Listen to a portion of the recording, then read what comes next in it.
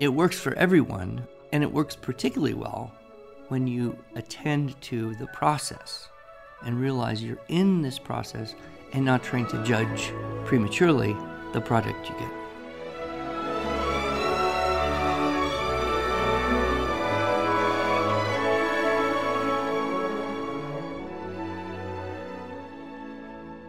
Hello, and welcome to the Arts of Language podcast with Andrew Pudewa, founder of the Institute for Excellence in Writing, or as many like to say, IEW. My name is Julie Walker, and I'm honored to serve Andrew and IEW as the Director of Marketing. Our goal here is to equip teachers and teaching parents with methods and materials which will aid them in training their students to become confident and competent communicators and thinkers.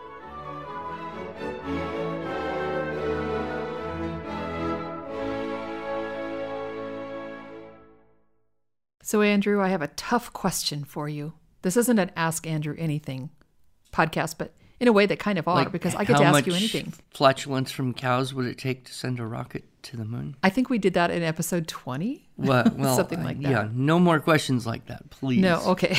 Well, if we ask our online students, the sky's the limit. It's, literally.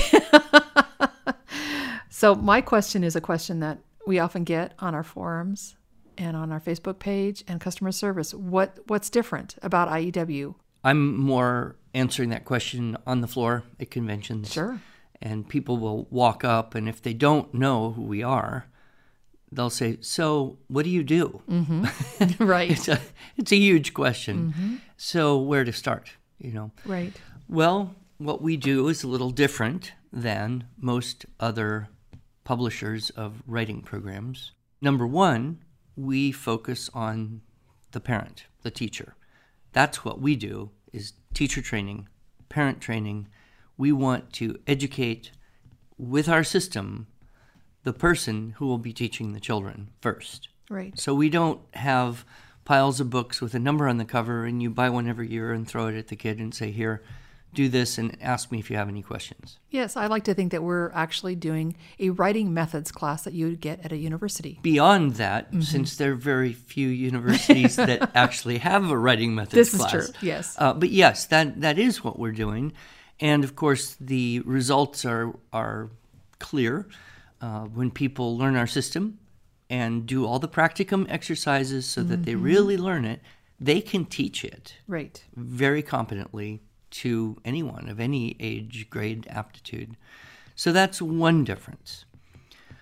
Philosophically, we're a little bit different in that we aren't either a creative writing program, which is all about engendering creativity and self-expression and imagination, which are not bad things, nor are we an academic writing program. Here's how to do a term paper. We have, I think, the perfectly balanced integration of these two things with the 9 units. Mm-hmm. So once we show the kids how to make keyword outlines from a source text and summarize from that, then we can show them how to make keyword outlines from a story they know, they read or they remember. We can show them how to make keyword outlines based on pictures. We can show them how to plan an essay. And that's going to be a combination of taking information from one place and also what do you think about that information, adding your own insight into it, analysis, whatever. And so we are very balanced between those two things. And what we find is that they support each other very well. Mm-hmm. Creative writing without some almost academic type of structure can be very rambling and redundant and tedious to read. And then purely academic writing without some of the flourishes that make language fun can be tedious. And so what do? We get, with that balance, creative and academic structure and style in writing.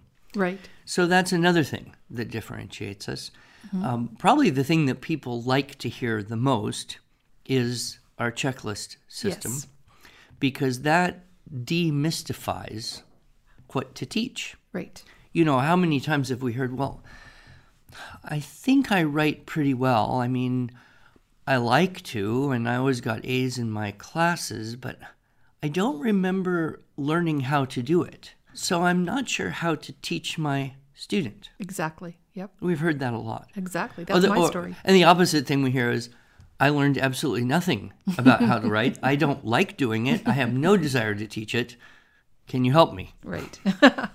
And the answer to both is yes. The answer to both is yes. And the answer from both sides of that spectrum, so to speak, when you meet those people a year or two later, is, if I had only had this when I was in college, if I had only known this when I was in school. Right. And I just laugh and smile and say, yeah, if I only had a dime for every time I've heard someone say that. But the checklist seems to be the part that allows everyone to grasp the next thing to do. Now, a lot of people have rubrics, right? So here's things that students should try to do when they write. 5 points for this, 10 points for that. But ours is very specific, and we start with the dress-ups. We have the openers, we have the decorations, we have the topic clincher rule, we have the things that should be in an introduction, the things that should be in a conclusion. And those are all, you did it or you didn't. There's not a judgment on how well did you do it, but it's in the paragraph or it's not. And that makes it, number one, easy to communicate to the student, here's what's expected. Number two, it makes it easy to give feedback to the student. You did everything, or no, you're missing this one thing, you have to redo it. Right. It also then helps the teacher know what's next. So if you have a checklist with 7 things on it, and doing those 7 things is relatively easy for the student. We've talked a lot about easy, meaning without much help, doesn't sound too goofy most of the time. Once the student can do those 7 things, then you know, okay, it's time to add in another technique. So let's demonstrate, let's practice a little bit, talk about it. Okay, now on your checklist, there's 8 things. And you do those 8 until that becomes easy. And when that's relatively easy, and that could take, a week, a month, or a year. You don't know. It depends on the age, aptitude, everything. Then you can add the next thing. So while what we cannot do is predict the speed at which the next thing needs to be added to the checklist, we can predict the next thing that will be introduced. Right. And so that gives a plan, gives a curriculum, it gives a method. One of the problems we have, of course, is if you have a group of children, it could be a class of 22 or 30, or it could be 3 kids at home, or a co-op of 10. It doesn't matter. Any group of children, there will be a range of natural language aptitude, right? Right, absolutely. And so what happens is you can give the same checklist to 10 people, 20 people. Some people will do everything on the checklist, and it'll sound very natural, smooth, make sense. Other people do everything on the checklist, and it's neither natural nor smooth, and sometimes doesn't make sense. And that's a frustration for a teacher or a parent or whoever's working the system. And the temptation is to blame the checklist. Say, oh, because we're making the student do these 6 things in each paragraph, that's why it's awkward. Although, honestly, if you didn't have the checklist and just said write the thing, they would probably have less of a sense of what to do, and it would still be awkward. So what I'm always trying to do is help teachers and parents understand that we want to attend to the process, not the product. Okay. There is a great scene in one of my least liked movies. Is the best scene in any movie ever. It's that film River Runs Through It. Do you remember that? It's like a fly fishing movie. Yeah, it's fly fishing in Montana. The movie is actually from the autobiography of Norman Maclean, the American author. And he talks about how growing up in rural Montana with his father, who was a very taciturn Scottish Presbyterian minister who was teaching these boys in this rural place, basically homeschooling, really, how he taught his son the economy of language by doing a lot of writing. And so the the book talks about it more, but the scene in the movie is priceless. So here's a very young Norman MacLean sitting at a table writing. He's probably 10 years old. And he writes this thing, and he comes in, and he slides it across the desk to his father, who's in his office working or whatever. And his father marks on it a little bit, slides it back across the table, and said, half as long. Okay. So he goes back, and he writes the whole thing again, brings it into his father, slides it across the table, and his father marks on a little bit, slides it back, and says, again, half as long. Wow. He goes back and he writes the third version of it and comes in and slides it across to his father. His father reads it and says, good. Hands it back to him. Now throw it away. And the boy crumples up the piece of paper, throws it in the trash can, runs out of the room to grab his fishing pole, and out the front door, and his mother screams, Norman, wait for your brother. Okay.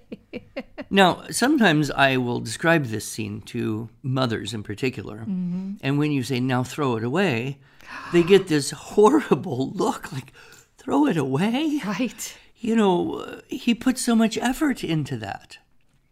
But the lesson, which is so valuable from this, I guess you could extract many lessons, which is if you're really tough, taciturn, Presbyterian homeschooling dad, you might be able to force a boy to write something 3 times. Right. I don't know. But the more valuable lesson is that it's all about the process, what was learned that day, not the product. I mean, objectively, the writing of a 10-year-old is worthless. Honestly. I mean, it's not going to be of lasting value to anyone except maybe the mom. Unless you have an absolute prodigy, right? It's objectively worthless. However, what was learned that day was priceless. And it was the crafting of the writer. That was the child who became the author. Right. So what we want to understand here is that when we are working with all of these rules and the checklist, and we're saying, okay, I'm sorry you missed this on the checklist, do it again, right? You have to do these things. We're not saying you have to do these things so that we get better writing. That's not the objective of the checklist. Now, if you do the checklist and you believe that the writing is better because of it, well, okay, fine. But that's not the purpose. The purpose of the checklist isn't to make better writing, it's to create better writers. Right. It's to develop the skill. And in any number of talks, we've gone over this whole idea of training using either a music analogy or a sports analogy, you know, playing scales, etudes, and arpeggios, not so you can go perform them, but so that your ability to play improves. Doing wind sprints and sit-ups, not so that you can show off your wind sprints and sit-ups, but so that you'll be better on the court or the field. Right. Right? And so when we're teaching with this system, we are growing the skills of the writer without the expectation that all their writing is going to be good. And, you know, sometimes people say, oh, I think he could do a better job if he didn't have to follow the checklist. Well, that may be true. You could also run faster without weights. Why do you run with weights? So that when you take them off, you can run faster. Do you see? So that, I think, is a critically important thing for people to remind themselves of. And it's hard because we do live kind of in a culture right now Absolutely. where it's all about product. Yep. You know, the proof is in the pudding. Right. Oh, And instant results. So we want instant product. instant product. Instant pudding. And we're dissatisfied or unhappy when we can't get that. Right. So what do we have to do? Just take a deep breath and get perspective. And remember that, you know, children are in a developmental process. And part of that is their language development. And that isn't going to happen according to someone else's schedule. They're going to grow and mature at different rates. And you can still work the system, teach them the things they need to know, and as they grow and mature, then those tools become more well used. And I think the thing to refer people to is the talk on the 4 deadly errors. Right. If any of you out there listening haven't heard that talk, the 4 deadly errors of teaching writing, I'd highly recommend it, because one of those things that I stress is the danger of over-expectation. Expecting a 12 or 13-year-old to write like a college student. Right. Now, are there some 13-year-olds who write like college students? Yes. But to expect that they're all going to do that according to the same schedule is as ridiculous as expecting them all to grow to the same height or, walk on the same day of life. We're all just so different. In the schools, I think it's a little tougher. I think it's harder for teachers because they're more... While homeschool parents tend to judge themselves and scrutinize themselves and be afraid that they might be failing their children somehow, teachers are being scrutinized. And so they're experiencing this in a different way. And so they have the student and they're teaching writing and they put the papers on the wall, and the parents come in and they see 2 papers on the wall and they both have A. And one of them sounds, eloquent and artistic and creative, and the other one just barely scrapping it out. Well, how can you give both of these papers an A? Right. They're clearly not the same. One is clearly better than the other. So the teacher using the system have to explain to the parents, and sometimes to the administrators, sometimes to other teachers, this is how this works. We have the rubric, we have the checklist. If a child does everything on the checklist, they get 100%. Right. And if they don't, they need to rewrite that paper. Or if they don't have time or you're not willing to fight that battle, they get less than 100%. Right. But it should be possible for everyone to get 100%. Right, because of the process, not the product. Yep, exactly. So then you can say what we're aiming for here is skills development. A lot of people, when they learn a unit in the 9 units, will say, but what about? Most commonly, we hit this in Unit 4 or 6. We're talking about writing short reports, summarizing information from a single, or in Unit 6, from multiple sources. And people say, but what about, don't you have to have like an introduction and conclusion? I mean, don't you have to make this a whole? What they want is a finished product that looks like it's supposed to. They want a Unit 8 before they know how to do a Unit 4. And what we're trying to do is say, no, teach in pieces. Learn this piece first, then learn this element, then you've got this. Now take all those things. Now you're ready for Unit 8. You're ready to put it all together, so to speak. And it's not like we're withholding that information, because a well-rounded, complete language arts curriculum, we wink at each other when we say that, because what exactly is that? But part of that is reading out loud and reading good books. And so they're seeing the whole. But to actually learn how to create a whole, you've got to break it into its parts. That's, I think, what a lot of people find out when they finally kind of understand what we do, either because they've listened attentively or they've learned it and gone and tried it and come back and talk to it, is finally I see how to take this complex, even overwhelming thing of teaching writing and break it into its smaller component parts. Yep. And not only does that work in their situation, whatever it is, it works in every situation. It's how we would approach special ed. What do? Take a complex thing, break it into smaller pieces. ELL, what do? You take the thing called English language, writing, and break it into smaller component pieces. And it works for students who have difficulty in language. It works for the dyslexic. It works for the mildly autistic. It works for everyone. And it works particularly well when you attend to the process and realize you're in this process and not trying to judge prematurely the product you get. So, Andrew, you've taught many students over the years. Can you describe a time where you've actually encountered this firsthand with a student, process over product? I do remember one student in particular who I really thought I had completely failed. I was living in Idaho at the time. I had a little group of about a dozen kids, had basically the same group for 2 years. So when we started, they were all 12, 13, 14, and then 2 years later, they were 2 years older. And this one boy, Tim, was clearly not happy to be in the class. He was a bit on the rude side.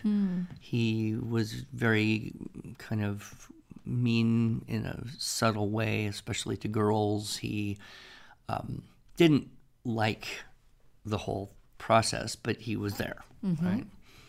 And, we worked at it, and I just taught the class, gave the assignments, and then I would get his papers. And, in the beginning, I just couldn't figure out what he was trying to say. I mean, it was so disjointed.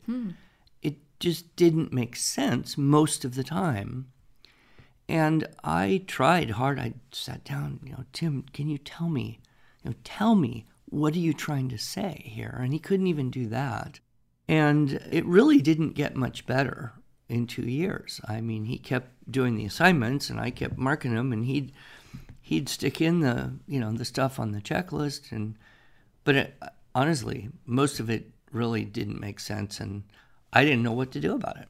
Well, we kind of wrapped that class up, and then about 2 years later, we were going to move from Idaho to California, and word got around the community, Pudawas are moving, okay. So he called me up one day and said, oh, Mr. Pudawa, I heard you guys are leaving. Could I come over and talk to you for a minute? Okay, sure. Come on over. Now he's probably 17 or something now, right? And he comes up, he says, well, I wanted to do two things. One is I wanted to kind of apologize because I think a few years ago when I was in your writing class, I was maybe not very polite. And I said, Tim, no problem. I was probably like that too when I was that age. Water under the bridge. Then he said, well, and I've been writing this thing.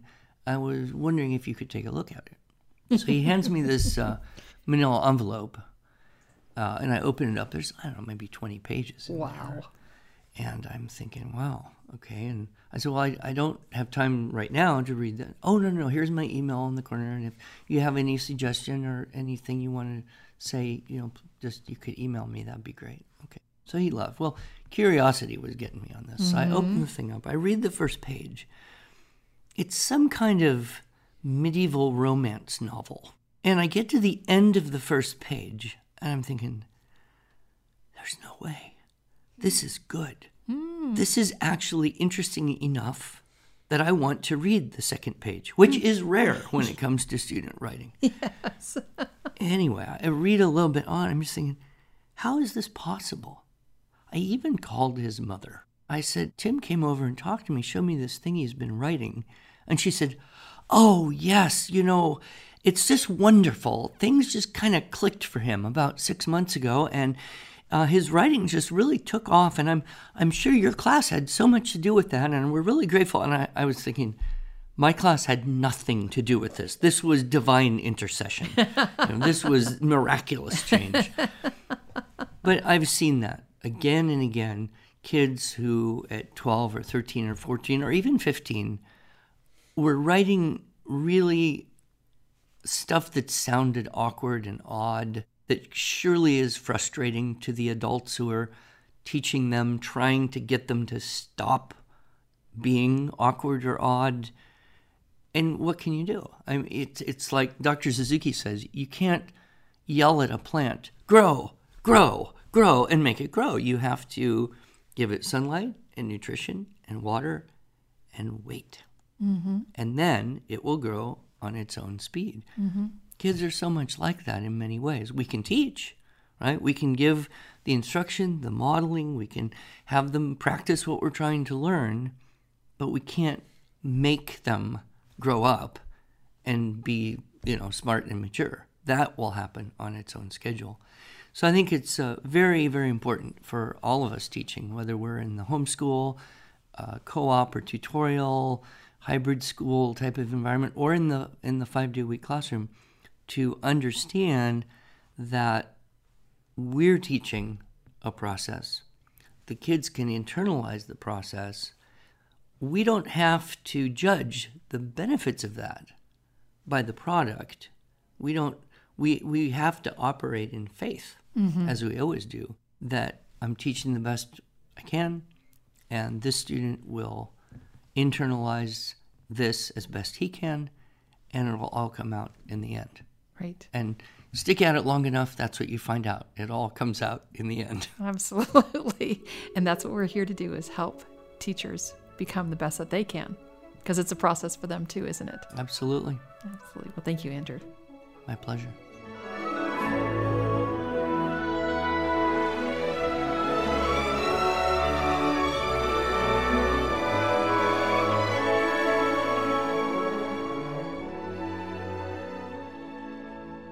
Thanks so much for joining us. If you enjoyed this episode and want to hear more, you can subscribe to this podcast in iTunes or Stitcher, or just visit us each week at iew.com/podcast. Until then, on behalf of Andrew Pudewa and the team at IEW, I thank you for the privilege of allowing us to partner with you on this educational journey toward better listening, speaking, reading, writing, and thinking.